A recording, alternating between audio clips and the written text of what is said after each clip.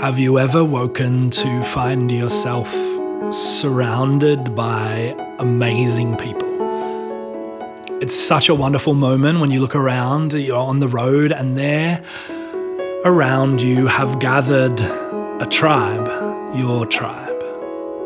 It might have began with a person lost in the forest and an older lady on the edge of the desert, and after the desert and after the sanctuary, there was the day you came across the beaten up kid on the side of the road. He'd been left for dead by some band of bandits, and person after person had passed over him, too busy to bother. But you reached down and you took his hand and you took him to the inn and you spent your money to take care of him until he was better, and he's been walking with you ever since. And there was the marshes that you, band of now 4, came to, and there were a whole lot of people stuck in the mud yelling at you about how unfair it was that they got stuck. And a few you tried to help out, but then you realized at the end of the day they didn't want to get unstuck, so you had to leave them behind in their own misery. But you still had to cross that marsh, and so you set up tent for the night, and sometime in the dark of that night a marsh creature came close to get warm by your fire. You didn't chase them away as so many have done. You let them stay, and then it came to the next day, and it was they who led you across the marshes as they joined your merry band. And through joining you, the true story of what the marsh creatures are like, well, it was spread throughout the land. And there was the day you were joined by the lonely bartender who was serving you all at your lodgings. Some of your friends in your travelling tribe told her about the journey that you were all on. And there was the day too you were attacked by giants blocking the path forward, and it was only because you worked together that you made it past their hairy knuckled crushing blows. There were some who joined you for a time on the road before heading on their way. There were many who stayed, but whoever it was, whoever on the road, you just made sure that they knew they had a place to belong, a tribe. So it was that you look around this morning, and what began as a solo journey is now a tribe of wanderers, all walking together, sometimes fighting together, each with their own dreams, but together you walk, supporting all the way. Together on the journey, you are no longer alone. And as you walk the path that day, you realize, perhaps after all, this is actually the point. These people. You realize this journey has not just been about you. And in this realization, that vision of where you are heading, of who you are becoming, well, it gains even more clarity. This is who I am here for, you realize. These people are who I am here for, to help them on their journey. And so in that moment, well, the destination of this journey, it doesn't even matter. It doesn't even matter.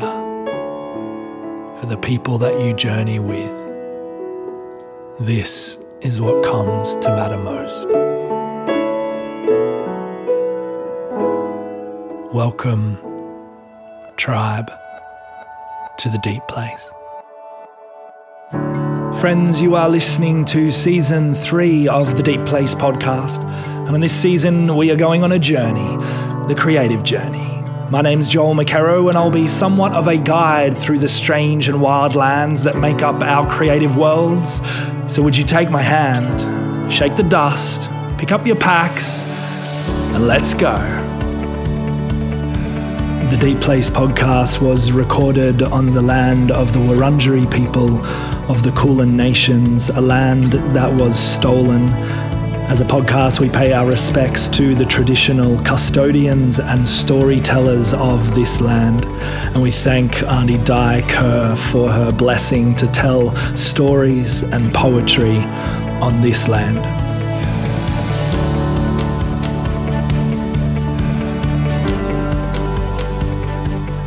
All right, friends, today we're talking tribe, we're talking people, we're talking the fellow travelers on our creative journey, the people that we have picked up on the way as we have gone about whatever your creative life might look like, whatever your life might look like. There are people around you, and perhaps one of the greatest things to realize really, truly is that life makes so much more sense and is so much fuller when we share it with people. Even if we are introverts and don't like people, still, even then, part of it is working out who you are and what kind of people you want to bring on your creative journey, how you go about your life journey, and whether you have lots of friends around, whether you have little friends, few friends, one friend. Life is better shared, and there are people who want to share our lives with us. Chris McCandless at the end of Into the Wild, there's that beautiful scene in the movie where he's almost at death's door on the bus out in Alaska or wherever it was, and he writes in the book notes on the side of a book, he scribbles, "Happiness is only real when shared." Happiness is only real when shared. In his life, in his pursuit of solitude, this is the heart of what he comes to, his realization. Happiness is only real when shared. May you, friends, find those people on your journey who you might share the journey with, the happy parts of it and the hard parts of it. So many of us who are creatives, in all the years that I have been coming alongside creative people, so many of us who are creative struggle with loneliness or being alone, or feeling alone. And what's really interesting is for like all of them, nearly all of the people that I have kind of come alongside and journeyed with, especially who have felt alone, it doesn't actually take long for them to realize, actually, that's just a story that I've been living out of. Like, it's one of my ways that I make my life small. It's one of my kind of protective coping mechanisms is I hide away in isolation or believing that no one around wants to be part of my tribe, wants to connect, etc., etc. But it doesn't take long to realize actually there really is. And I truly believe this, that one, I think that our aloneness is actually a beautiful thing. Aloneness is not a bad thing. Aloneness welcomes us into friendship with our own self, and that is absolutely crucial. Aloneness does not have to lead to loneliness. And when we can choose a different story around this, as hard as that might be, if we've been let down by people, if this has happened and that's happened in our life and everyone, these are the stories that we tell about how people are not for us. It's almost like I want to promise you, I know I can't promise it for you in your life, but I want to urge you, there are people in your life. There truly are people in your life who care about you, who love you, who want to know you. And part of the journey is opening our eyes to that reality. Being willing to open our eyes to where people do want to enter into our life and not holding on to the bogus story that no one wants to journey with us, that we do not belong, that we are not part of anything, that we are just alone wanderers forever forsaken in the solitude of our own shit. We might be lone wanderers. Even so, still there is a place of belonging for you. There are people, you wander alone, but there are people who will support you even as you wander alone. There are people in our lives. That is what I want us to know from the get-go. We're talking tribe, we're talking people. Let's get into this today.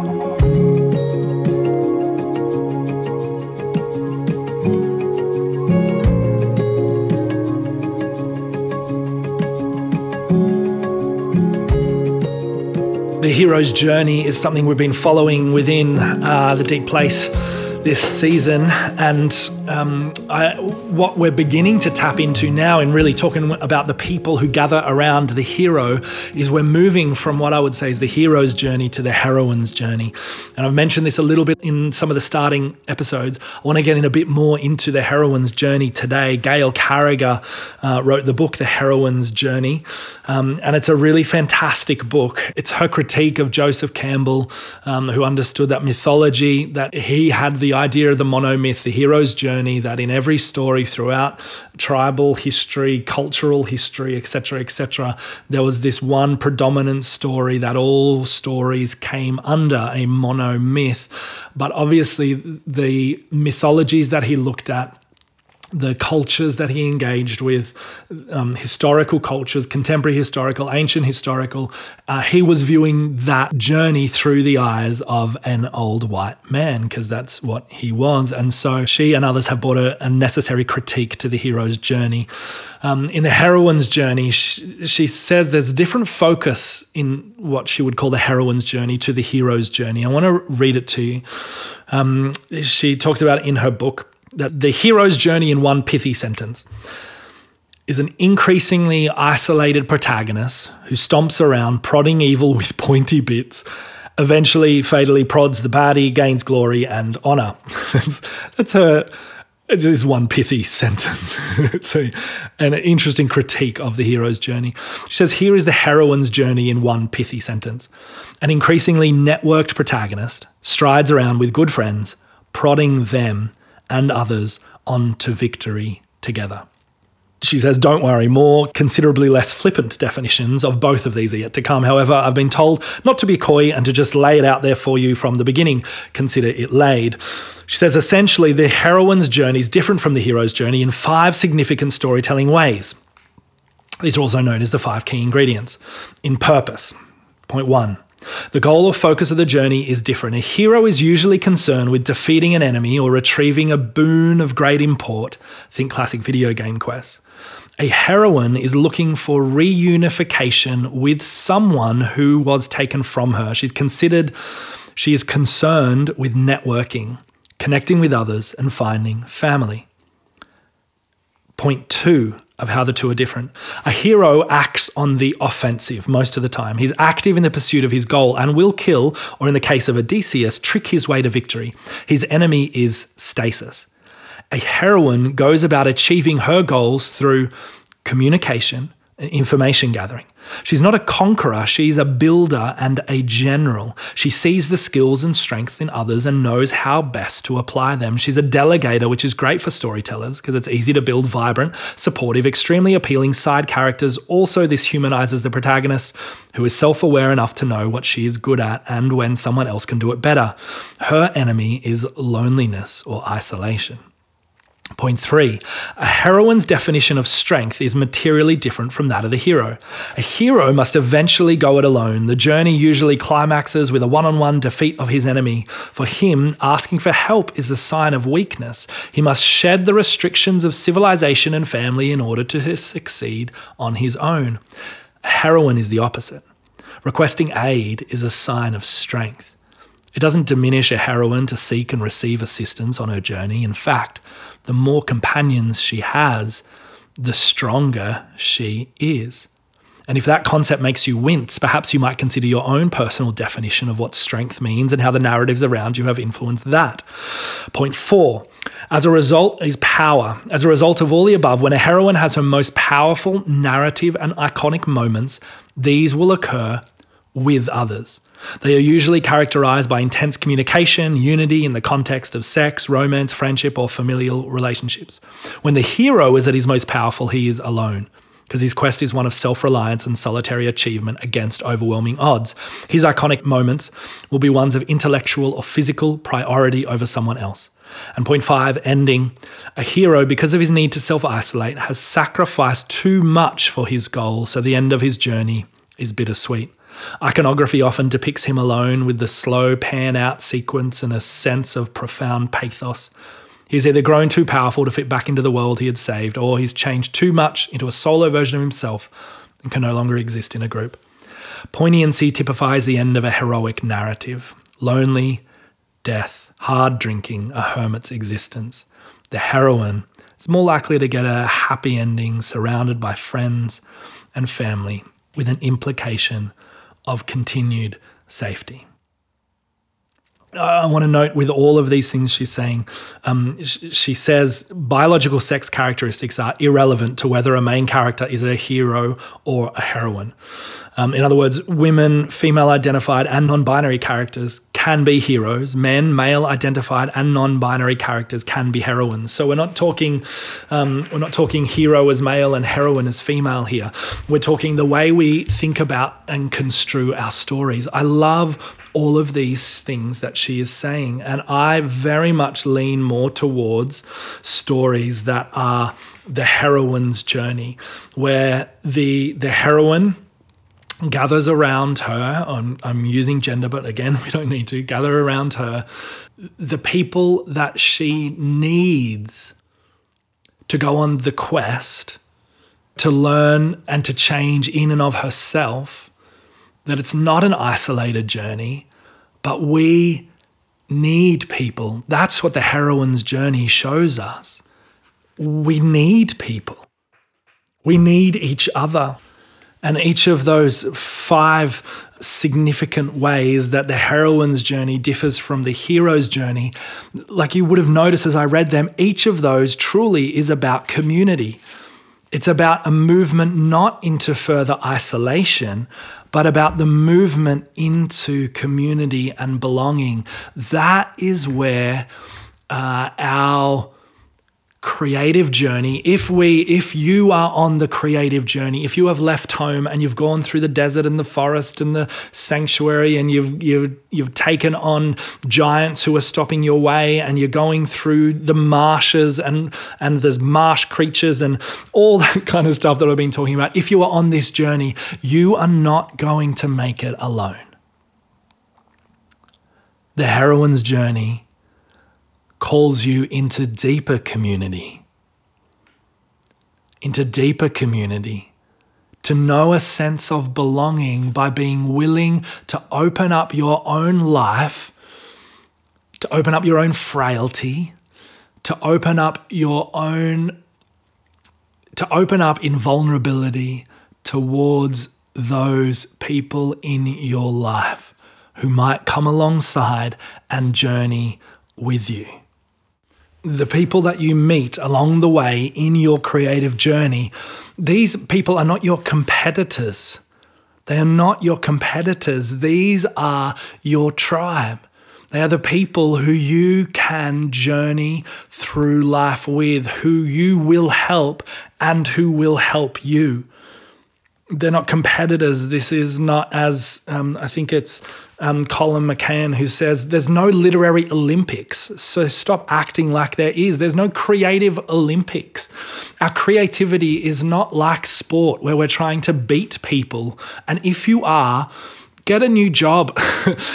Go do some sport. Get that out of yourself and come back to your creativity without that. And of course, I know for those of us who want to achieve, there is that little egotistical thing that comes up in me. And it's one of my things that I don't even like to admit. There's a massive thing in me not even wanting to tell you guys right now, but I need to say it because I know there'll be people listening to this as well who, when you see people succeed, creatives succeed, there's this tiny little jealous thing comes up in you. I know it because it comes up in me too, and I hate it. Oh gosh, I hate it when that thing shows its head, when a friend or someone that I know or someone else that I don't know, when someone succeeds and this thing in me comes up that's like, oh, but what about me? Well, I've done all of these things and I don't get the viral thing and I don't get the success or the breakthrough, and our ego cries out at that point. But please don't listen to that ego crying out to you there. It's just wanting that affirmation in not a good way. That's where jealousy comes out of. But turn that around and instead, because that's just the ego talking. When you notice the ego talking like that, when this little thing comes up, this little feeling of jealousy when someone else succeeds, here's what you can do.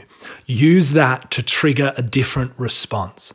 Don't run with that feeling of jealousy. Say, oh, there's that feeling of jealousy. That means that I can turn this around and say, who I'm feeling jealous about, oh, how proud I am of them. How proud I am of them that they have worked so darn hard, that they have done this and this and this, and that they are being celebrated. Actively go against the ego by celebrating them too. Jump onto their social media and respond with gushing encouragement. Like, just celebrate them. When you feel jealousy coming up in you, go against it by celebrating where those people, those successes that you are feeling jealous about. Challenge it. I hate it in me. I hate this thing. And I know it's there because I want to be seen too. I know that it's coming out of that because I want that affirmation. I want it. And I know that it comes up when I'm not feeling that strength in my own worth. That strength in my own worth, that regardless of how my creativity is accepted in the world, I can still be strong in who I am. And when I'm strong in who I am, then no matter who is around me, I just want to celebrate them and champion them and encourage their voice out into the world and stand alongside them and put a microphone in their front of their face. That happens when I'm feeling that I don't need to find my worth in somebody else. What I am saying is, part of bringing a tribe and a community around you and going on that journey with other people is being strong enough in yourself that when they succeed, you uphold them and you celebrate and champion them. That is what not only is this about kind of helping and serving and being generous with the people that are in your life, but those people, you celebrate them. What's that saying? That a rising tide raises all ships. Is that it? A rising tide raises all ships. That sounds about right. When other people are rising, your ship will be rising too. Celebrate them. Celebrate that their work is getting out there. It's so, so important. It is important to recognize and to name these people who we meet on the way. That's what this is about. It's important to recognize and name the kinds of people that we meet in this journey. So let's do that together now.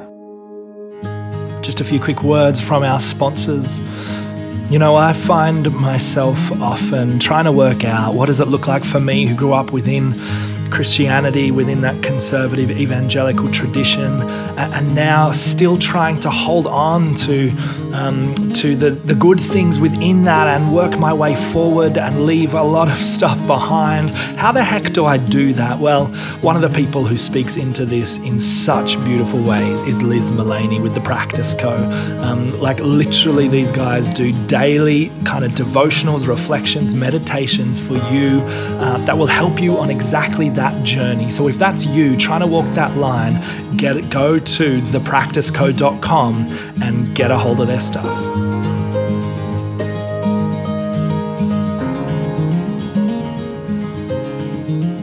I love it when I find an institution, an educational institution that is willing not only to like teach the stuff that I'm on about, but actually brings me in to do the teaching. I teach creativity and spirituality for ACOM, the Australian College of Ministry. They're one of the amazing sponsors of this podcast, a Christian-based online university. So if you're from that Christian faith tradition and you want to engage and continue or listen to me a lot in the creativity and spirituality unit from there, which is like 20 weeks long, then you can check out acom.edu.au and have a look at their spirituality units, and from there shoot them an email and say that you're interested. So in all the intros to this season of the podcast, I've been sharing this story, our protagonist who's going on this journey, and relating each of those to the creative journey. And in his story or her story, I don't even know if I've put it as a her or a him, either way, it's the heroine's journey. That's what we're coming to. All these people that are gathering around this person. We've met a bunch of them already. We've met a bunch of them. We've met mentors and champions and heroes. They were the ones who gave direction, who gave us the compass, who pointed us in the right direction, said, keep heading this way. We've met some of them on the journey already, and talked a little bit about them. Those people, they're so important in our life all the way along the journey. Those people whose work inspires us, who encourage us, who support us, who are our champions, who are our mentors. We have met some of these people on the way already. But there's some of the kinds of people that we meet in this journey. The other kind of people we meet in this journey are our fellow travelers. Our fellow travelers. We've met some already. We met the person in the forest when we were lost in the forest, and there was someone with a screwed up ankle, I think it was, in the story way back whenever I recorded that. And we met the old lady who was at the edge of the desert and had been wanting to get through. And these people became our fellow travelers. Fellow travelers on our journey are so very important. And I think they come in different ways. You can think about the different people that you let into your life in different ways. But the key thing with all of these fellow travelers, whoever they are, the key thing is that they trust you. Trust. And it's trust and belonging that lead to tribe and that lead to loyalty. And yes, we can talk about this in a marketing sense in terms of trying to bring our creativity out into the world, that we can try as much as we want to get the millions and millions of followers, but who gives a stuff? Really, our best marketing is going to be finding a niche, a group of people who will come alongside, who you can journey with, who you can serve. If you can serve and give life into people, they are going to journey with you and they are going to be your best marketers. Absolutely. We're going to talk more about that. We're going to talk about the marketplace in an episode coming up. So I'll get away from marketing. But marketing does come into this in terms of finding a tribe. Finding a tribe of people, seeing marketing not as just trying to influence the masses, not trying to put stuff out there and get as many likes and clicks and et cetera, et cetera. Instead, turn it about and serve the people in your life. Serve the people in your life. I know we'll go into marketing stuff later, another time. But for now, I want you to think about the people in your life. Think about who your fellow travelers are. And maybe it helps me to kind of separate it out a little bit, to have some kind of, just to name that there are different people in our lives and it's okay to be different with these different people. What am I trying to say?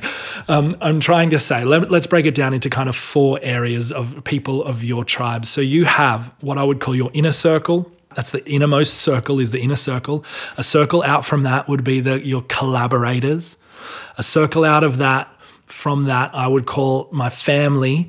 I don't like this term in crass marketing terms. We would call them your super fans. And a circle out from that would be your supporters in general, or in marketing terms, your customers. So inner circle, collaborators, family, and supporters. Let's talk about each of these. Your supporters are the people that you meet on the way, on the journey, who like your stuff. They like your creativity. They're into what you do, and they might come along and they'll join you for a bit on the way, and then they'll move off again onto their way. They'll go and do something else, something different. Your family, or super fans, your family are the people who like really love your stuff. Like really love what you are bringing out into the world. And they're like you're the most important. They're the most important. They're the people you focus on in terms of trying to bring your creativity out into the world. Bring your creativity out into the world in a way that is going to bring life to those people. Bring life to those people. Those are the ones who are around, who go on the journey with you, who perhaps you were walking through the forest and came across them with a broken ankle. You saw their need and you supported them, and now they are journeying through life with you. Or they were in the desert and they couldn't get across it. They weren't getting across it, but they shared wisdom with you, and now you helped them get across the desert and they helped you, and you're journeying together. These are those people. They're the people you can serve the most. Really, any kind of creativity, this whole creative journey, I think, is about serving others. When you serve, when you give life to other people, beautiful things happen in their lives, and that makes it all worth it. And the fruit of that, in the wake of that, your creativity will blossom and your creative career will blossom as well. 100%. The more that I have focused on giving to people and serving people and going like above and beyond, just to love people. I was just at, I'm recording this just after I got back from Byron Bay at a creative design retreat with a bunch of interior designers. And I got to go to this retreat. Yes, I was performing and sharing and stuff, but the heart of what I was doing there is I would come alongside people and I'd offer them a gift, the gift of poetry. And so I ran what's called poetic narrative sessions. And you've heard go back and listen to episode 1 of the Deep Place podcast, and you'll hear all about how Joy Prouty and I, how we got connected through me writing a poem for her. And I've talked about this many times because it's at the heart of my practice. It truly is that I write poetry for people and I give it to those people and I serve them. So I got to hang out with 25 interior designers, and I wrote over a period of 3 days. I had like half an hour sessions with individuals who shared some of their story and their heart about their creativity and design and what they're doing and who they are. Personal stuff, hard stuff, creative stuff, business stuff, whatever they wanted to share. And then I crafted their story into a poem that was a gift that I offered back to them. 16 sessions, 16 people, 16 poems in like 3 days, Monday, Tuesday, Wednesday. I wrote them all and did it all together. It was massive. I was exhausted by the end. I was totally exhausted by the end. I went over and above, absolutely went over and above what I could have brought to that gathering, to that retreat. I could have just come and performed and shared and did a little bit of poetry on the edges, but I went over and above to serve. And the amount of tears that I saw during that week, so many of the women, these strong, creative, powerful, decisive, creative designers, interior designers and decorators. These were amazing women, many of them running their own companies with staff people, like just incredible women. And it was an honor when we truly journey alongside people and give them the gift of our life. It's an honor, the gift of what we can give them. And so it was like tears after tears after tears of like, how you wrote me a poem.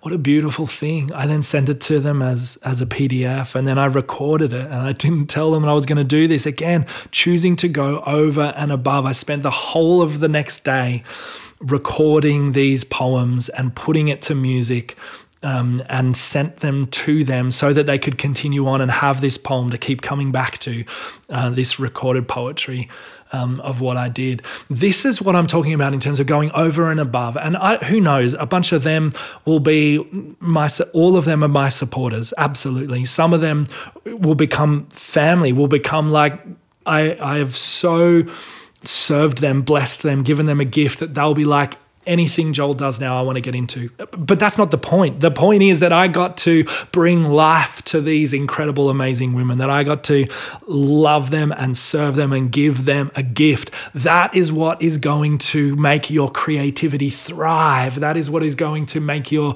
creative business thrive. That is what is going to make your creative journey worth it. Those fellow travelers, the supporters, and your super fans, your family. And then the circling from that, collaborators.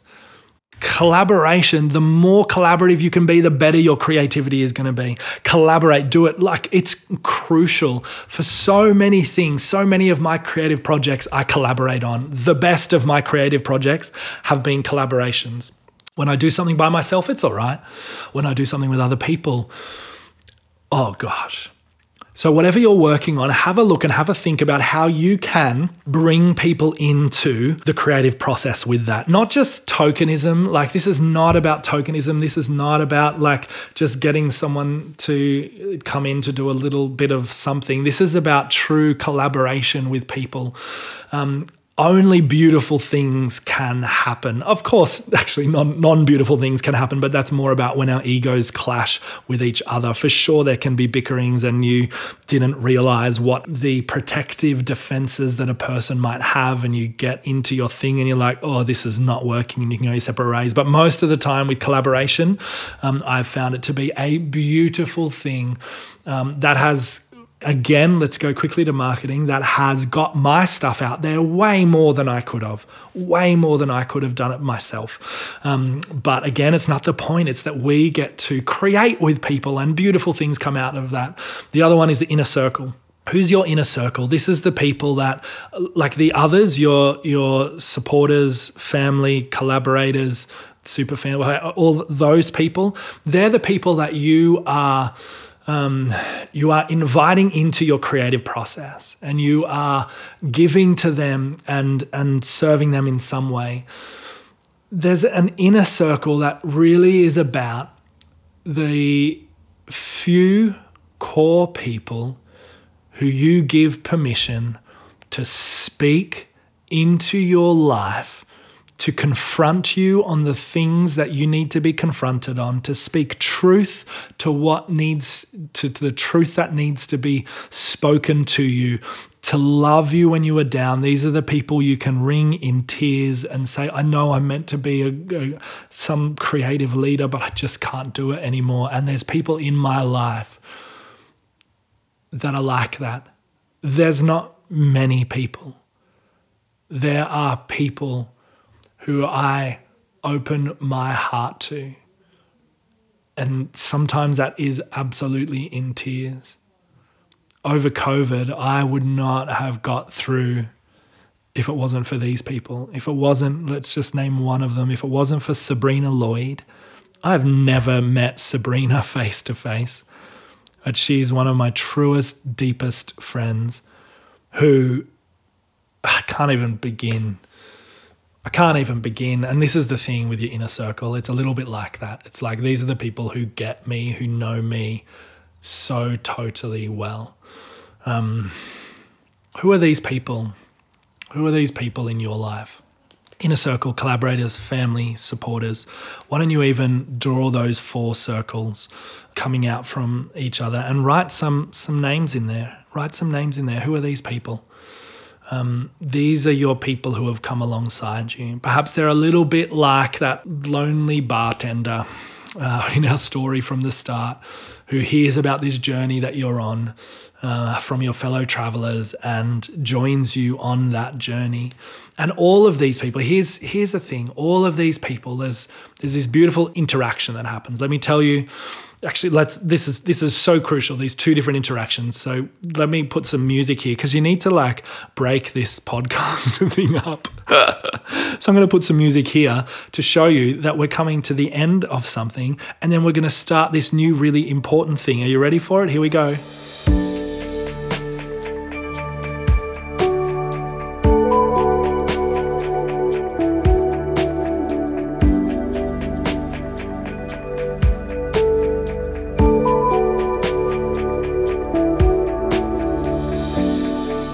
So let me talk about the three types of people that are in the story of our protagonist at the start of the episode. Let me talk about three people: the lonely bartender, the marsh creature, and the beaten up boy. When you come across anyone, and here's something to the change of perspective I think we need when we're talking about tribe and our creative journey and the people in our creative journey who trust us. Here's the thing. When you're talking about your own creative journey, you're the hero. Like when you're engaging in your own creative practice, you're the heroine. You are the one who is going through these obstacles and experiencing all that we've talked about as the hero's or the heroine's journey. But once it's about you and other people, like when the other people start coming in, you are no longer the hero, you are the guide for them.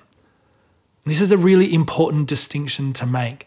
There's a movement from being the hero of the story.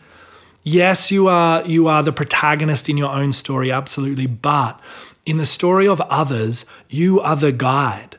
You are the champion, the mentor. You are the one who pulls out the compass and says, head in this. What if you head in this direction? You become the guide when other people are around you on your creative journey.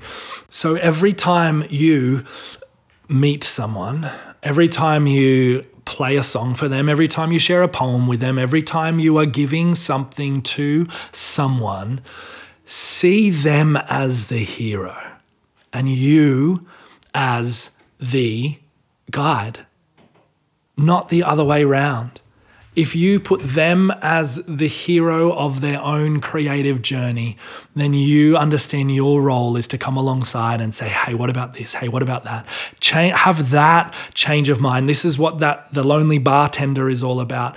That person who comes along and who joins your tribe, that whoever that person might be, no matter who they are, they hear about your creativity, they hear about the creative journey you're on, whatever that might look like, they come alongside you. Your perspective on them has to be, they're the hero, they're the heroine. How can I help them in what they're doing?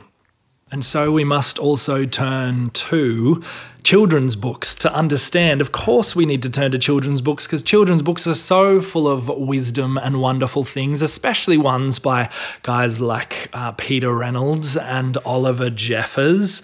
Oliver Jeffers is who I want to read to you right now, a book called Lost and Found, and it is a picture book and you can only hear my voice, but I think you will get what I'm talking about. See, once there was a boy who found a penguin at his door. The boy didn't know where it had come from, but it began to follow him everywhere. The penguin looked sad, and the boy thought it must be lost. So the boy decided to help the penguin find its way home. He checked in the Lost and Found office, but no one was missing a penguin. He asked some birds if they knew where the penguin came from, but they ignored him. Some birds are like that. The boy asked his duck, but the duck floated away. He didn't know either. So that night, the boy couldn't sleep for disappointment. He wanted to help the penguin, but he wasn't sure how. Well, the next morning, he discovered that penguins come from the South Pole. But how could he get there? He ran down to the harbour and asked a big ship to take him to the South Pole, but his voice was much too small to be heard over the ship's horn. So together the boy decided he and the penguin would row to the South Pole. The boy took his rowboat and he tested it for size and strength, and he told stories to the penguin to help pass the time. And then they packed everything they would need and they pushed the rowboat out to sea. They rowed south for many days and many nights. There was lots of time for stories, and the penguin listened to everyone, so the boy would always tell another. They floated through good weather and bad when the waves were as big as mountains, until finally they came to the South Pole. The boy was delighted, but the penguin said nothing. And suddenly it looked sad again as the boy helped it out of the boat. Then the boy said goodbye and floated away. When he looked back, the penguin was still there, but it looked sadder than ever. It felt strange for the boy to be on his own. There was no point telling stories now because there was no one to listen except the wind and the waves. Instead, he just thought. And the more he thought, the more he realised he'd made a big mistake. The penguin hadn't been lost. It had just been lonely.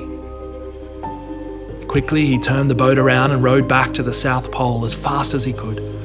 At last, he reached the pole again. But where was the penguin? The boy searched and searched, but he was nowhere to be found. Sadly, the boy set off for home. And then the boy saw something in the water ahead of him. Closer and closer he got until he could see the penguin paddling forward in an upside-down umbrella. He hugs the penguin. And so the boy and his friend went home together, talking of wonderful things all the way. Lost and Found by Oliver Jeffers. You know, I so wonder if so many of the people that we see as lost, which kind of comes with the feeling that we are the found ones and we need to help these lost ones because they are so very lost. Perhaps actually, perhaps they're just lonely. Perhaps many of the people we meet on the journey are just lonely. And when we get it into our head what they need, we can miss the point. Like when we're the ones who instead of sitting with and listening and being present to those people that have come into our lives, and that's the challenge with the guide, is not to guide in the way we think someone should be going, but rather to sit and to listen to what the penguins in our lives. I don't even know if I'm sure penguins make sound. What sound do penguins make? I'm not going to even attempt the sound that a penguin makes. We need to listen to the penguins because we don't even know what they sound like. I don't even know what they sound like, guys. And I'm ashamed of that.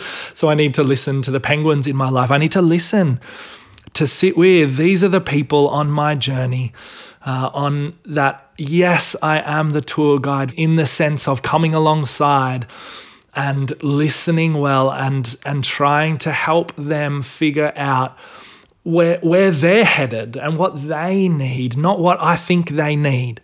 It's not about what I think they need. It's about what they actually need. And the many who are just lonely, who just need a friend and someone to tell stories with.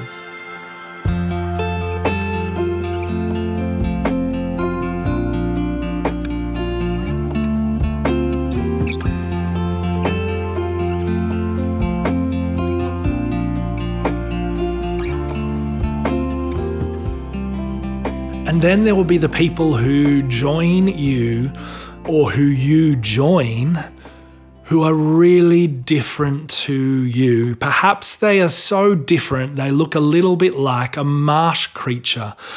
This thing that comes up out of the depths, that you're going through the marshes and there's all these other people in the story at the start, all these people who are stuck in the marsh, who can't find the way through, but even when you try to help them, they don't actually really want to help. And we need to name that we come across lots of those people as well. But what the marsh creature teaches us, especially in relation to helping people, is actually the people who are so different to us, and the people who often we might think of, oh, we're here to help these people. In reality, they're the very people that we need to show us the way through the marshes.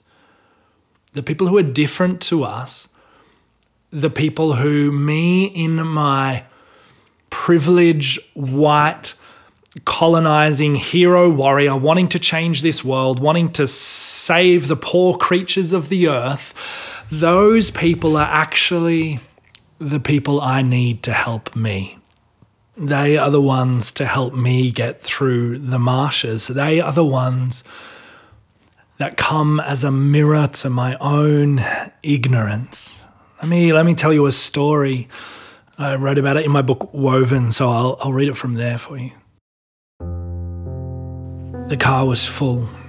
Not with people, but with stuff, lots of it. Boxes stacked to the roof, bags and clothes and suitcases and paintings and books and food. It was a small car, and right now it was overflowing. A cardboard box balanced precariously on my right shoulder, my left arm pressed back into a wall of knickknacks, trying to stop it falling onto the gear stick. My head was pushed at an awkward angle by the threatening avalanche behind me. I had bags on either side of my legs, desperately hoped nothing would fall beneath the brakes.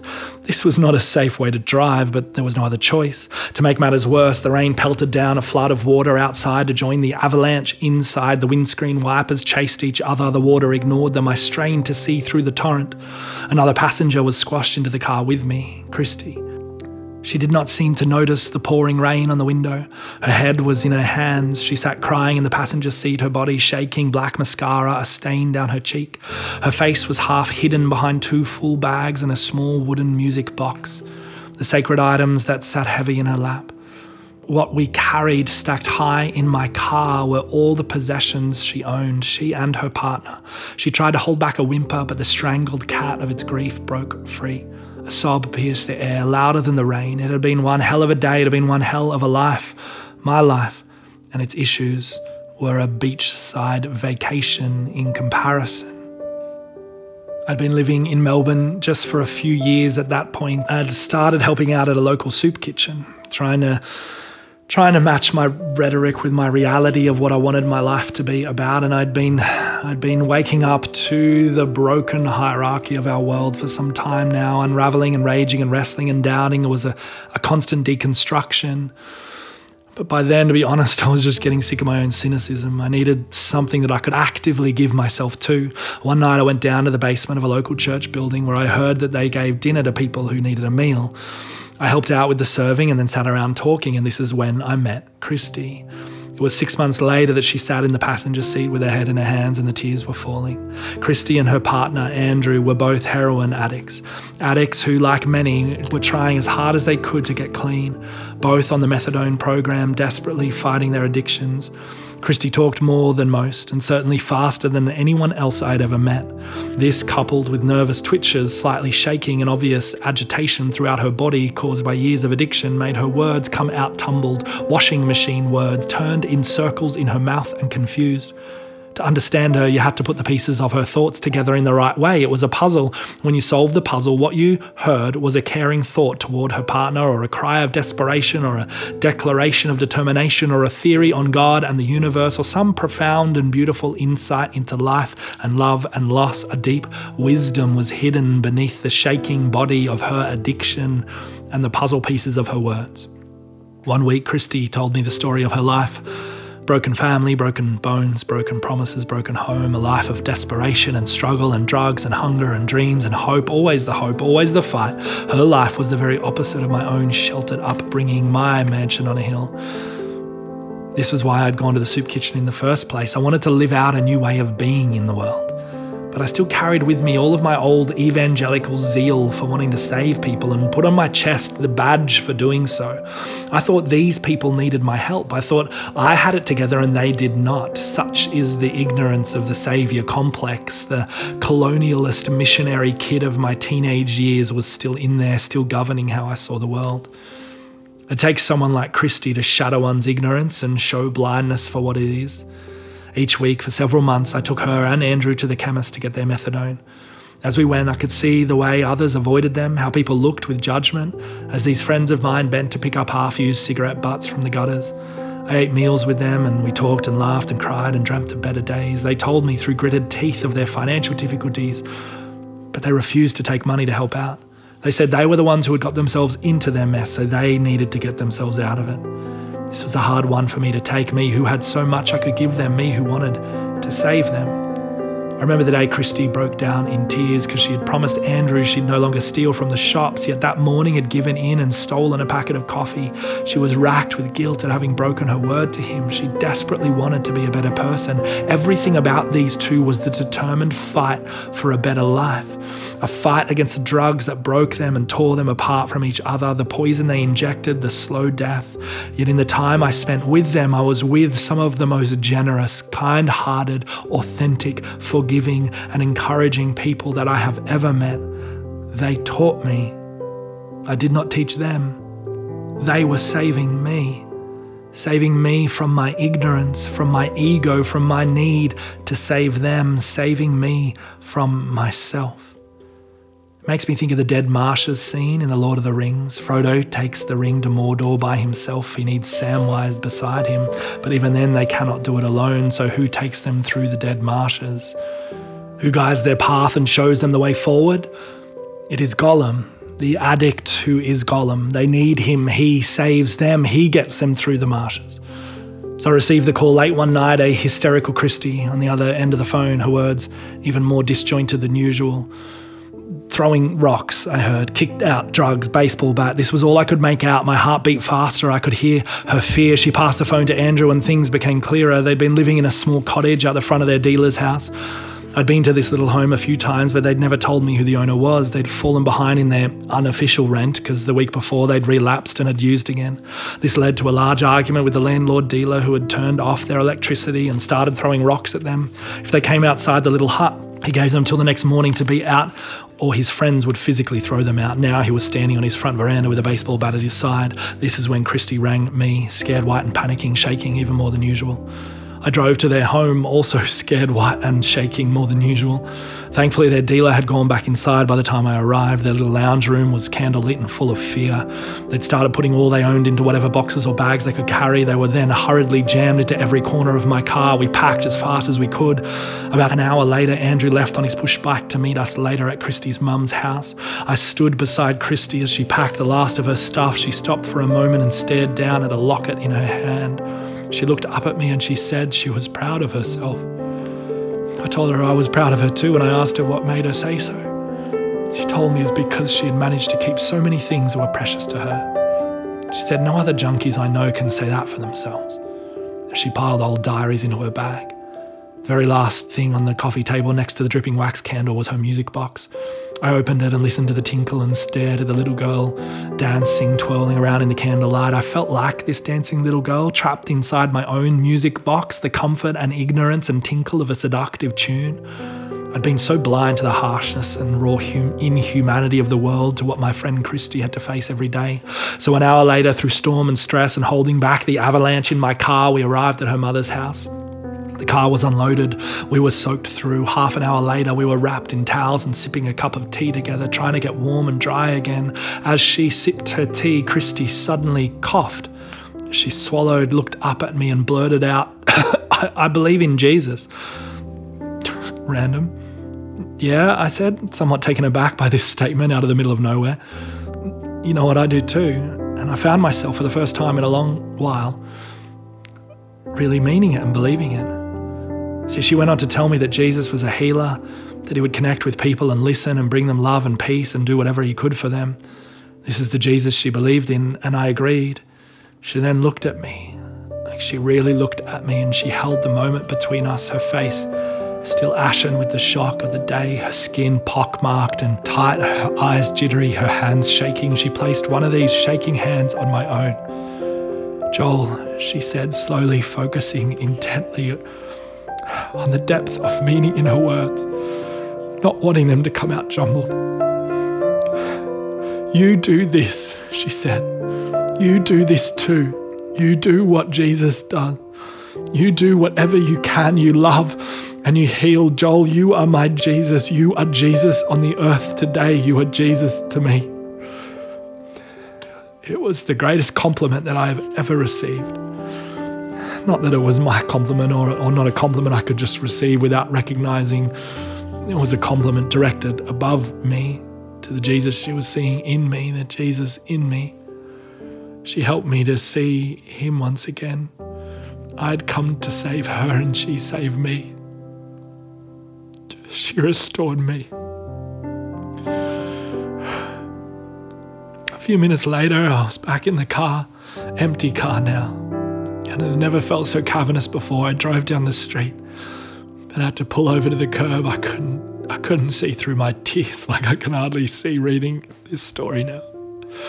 I sat there sobbing, the emotional intensity of the day finally catching up with me, and I broke.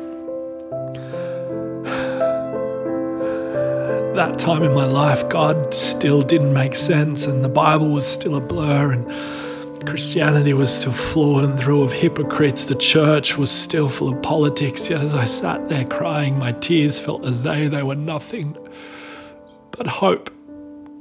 A thread of hope that began to find a weave inside me. Hope. Hope found me that day, when I didn't realize I even needed it. And it was Christy who bought it. Hope. Friends, these people we meet on the journey, even if they're totally different to us, we need them. It's time to take off our I am the hero warrior and my creativity is going to save this world. It's time to let the world save us. It's time to let people into our lives, those who are different to who we are. We need them. You need them. Christy was an addict, yes, but she was one of the most passionate, generous, caring people I've ever met, and I needed. She brought me hope again. She brought me back, and the stuff about Jesus at the end and faith and spirituality, she brought me back into a faith that I could hold on to. You can go and get Woven and read all about it. This is not a plug for Woven, trust me.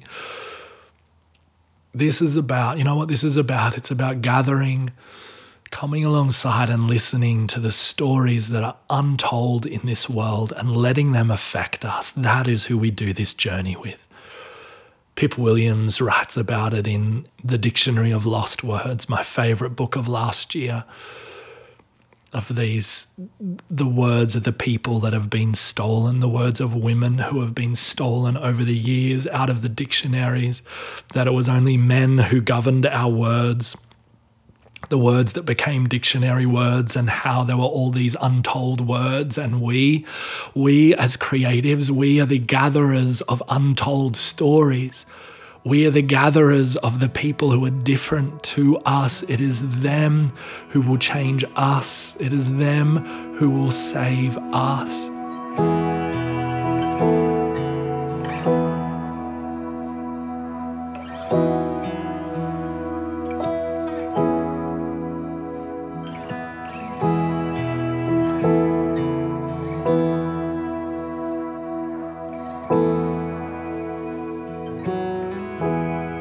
Hopefully you're okay after that emotional episode from myself. But like, this is how much I let people in to affect my heart. And I think as creatives, this is what it's all about. That's why I got so emotional, because I let myself, I empathize deeply with this world. I truly do. I empathize deeply with this world in a way that affects me, in a way that teaches me, just like I was saying.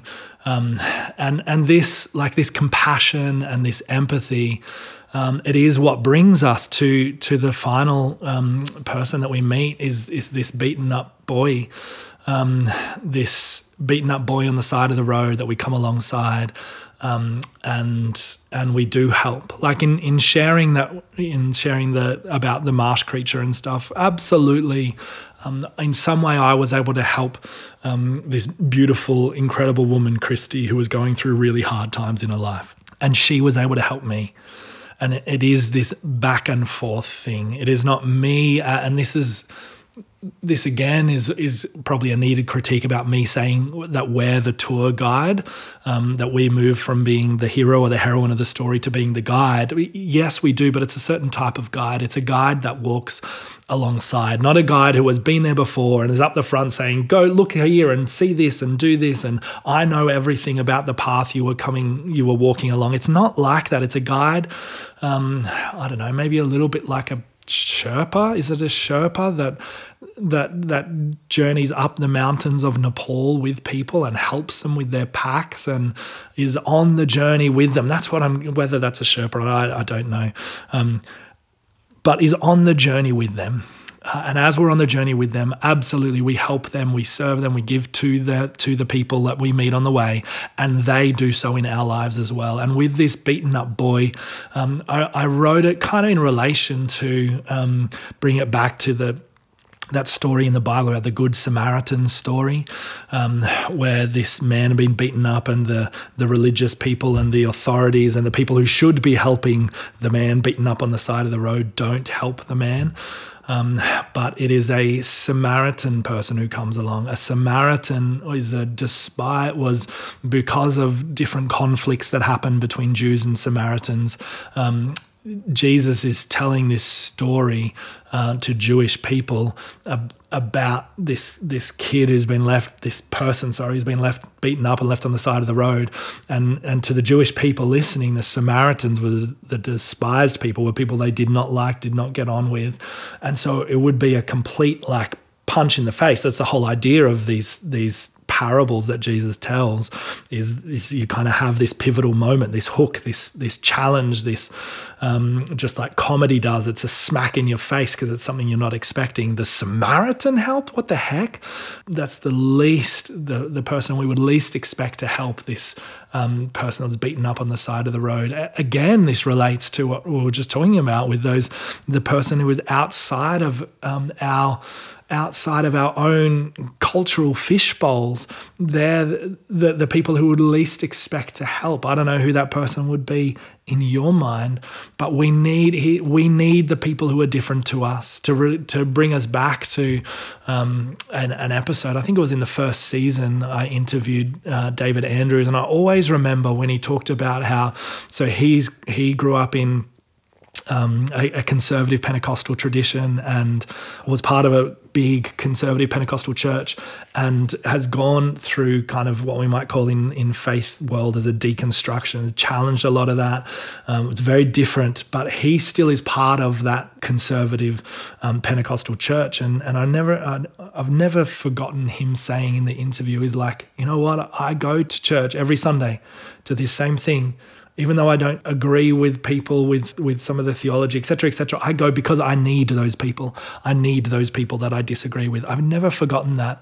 And I think in relation to what we're saying here, we need people who are different to us on our creative journey. Just like this beaten up kid on the side of the road that we're talking about, or the marsh creature. We need to deeply empathize. And not just empathize, but have compassion upon the people in our lives, the people we come alongside. Compassion comes from two words in the Latin, pati and cum, which means to suffer with. To suffer with. Our creative journey, and I think our life journey, actually calls us to suffer with people. To have that kind of open heart that you break when they break, when they're broken, that you come alongside them. Like it reminds me of Father Damien, the story of a Catholic priest on the island of Molokai, which was an island in Hawaii where all the lepers were thrown onto, and he went over there, and leprosy at that time was thought to be like highly contagious. Like if you were going over there, you're pretty much condemning yourself to death. And he did end up dying of leprosy. But one of the one of the first, he totally changed the island around. The story is amazing. There's an old movie about it called Molokai. If you can find that movie somewhere and watch it, it's incredible about the changes that he brought to this suffering people. But there's a beautiful moment. One of his first, when he moved over there and lived there, and one of the first sermons that he kind of gives from his church that he built there to the people, his sermon started with the words, "We lepers." Now, he hadn't even caught leprosy. He didn't catch leprosy for years and years and years, but such was his compassion, such was his connection, such was his solidarity with the people of Molokai, that he would say, "We lepers." And he lived there, caught leprosy, and ended up passing away from it after bringing an incredible amount of change to that place. It reminds me also of Colin McCann, who in his book Letters to a Young Writer that I've read some stuff out of before. He has this beautiful chapter. I'll just read some of it to you now. He says, "Don't write what you know, write toward what you want to know. Step out of your skin and risk yourself. This opens up the world. Go to another place. Investigate what lies beyond your curtains, beyond the walls, beyond the corner, beyond your town, beyond the edges of your own known country. A writer is an explorer. She knows she wants to get somewhere, but she doesn't know if that somewhere even exists yet. It's still to be created, a Galapagos of the imagination, a whole new theory of who we are. Don't sit around looking inward. That's boring. In the end, your navel contains only lint. You have to propel yourself outward, young writer. Think about others, think about elsewhere, think about a distance that will bring you eventually back home. The only true way to expand your world is to inhabit an otherness beyond ourselves. There's one simple word for this: empathy. Don't let them fool you. Empathy is violent. Empathy is tough. Empathy can rip you open. Once you go there, you can be changed. Get ready. They will label you sentimental, but the truth is that the cynics are the sentimental ones. They live in a cloud of their own limited nostalgia. They have no muscularity at all. They remain in one place. They have one idea and it sparks nothing else. Remember, the world is so much more than one story. We find in others the ongoing of ourselves. So, leave the cynics be, out-cynic them, step into that elsewhere, believe that your story is bigger than yourself. In the end, of course, your first grade teacher was correct. We can indeed only write what we know. It's logically and philosophically impossible to do otherwise, but if we write toward what we don't supposedly know, we will find out what we knew but weren't yet entirely aware of. We will have made a shotgun leap in our consciousness. We will not be stuck in the permanent backspin of me, me, me. As Vonnegut says, we should be continually jumping off cliffs and developing our wings on the way down. I loved his writing, connecting our creativity toward what we're talking about here, that empathy, that pushing ourselves beyond ourselves, giving ourselves to those around us, to the people around us. That's what this is all about, so that we can then face off against those giants in our path, that there will be giants that come in our way, and the only way we get past the giants and the only way we cross the desert is because the people around us who journey with us. And so, to bring this into land, it is so important to recognize and name the people on your own personal journey and what kind of person they are to you. Are they people who you need to walk away from, who would drag you down and down and down into the pit of their own misery, into the marshland they don't really want to actually get out? And there's some people we need to leave behind. And who else do you need to name? Who are the mentors, the champions, the heroes that have been for you? And who are the people that you would be that mentor for them? The guide for them? Who are the lonely bartenders that need a community to journey with in your life? Who are the marsh creatures that you would too easily leave behind because they are too different to you? Who is the beaten up kid left on the side of the road. Perhaps who all these people are in our life. It is our compassion and our empathy towards them that gives us our mission. And mission is important for any organization, for any person, for any creative practice. Why do you do what you do?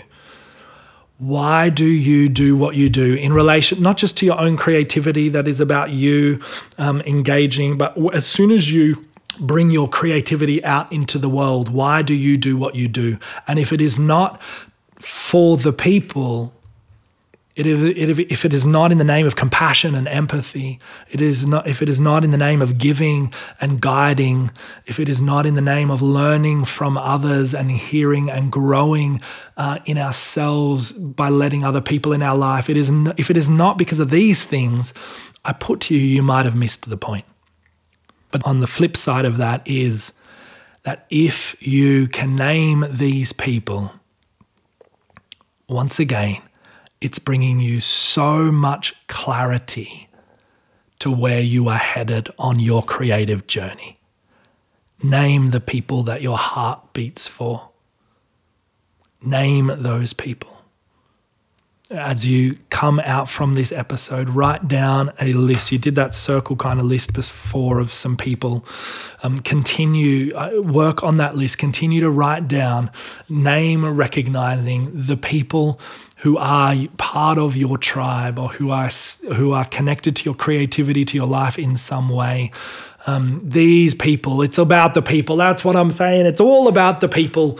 It's about the people. May you find your people, friends. May you find your people on your creative journey. It will be these people who get you through the desert, who get you past the giants, who keep you on the narrow path. Find them. Open your heart to them. This has been The Deep Place.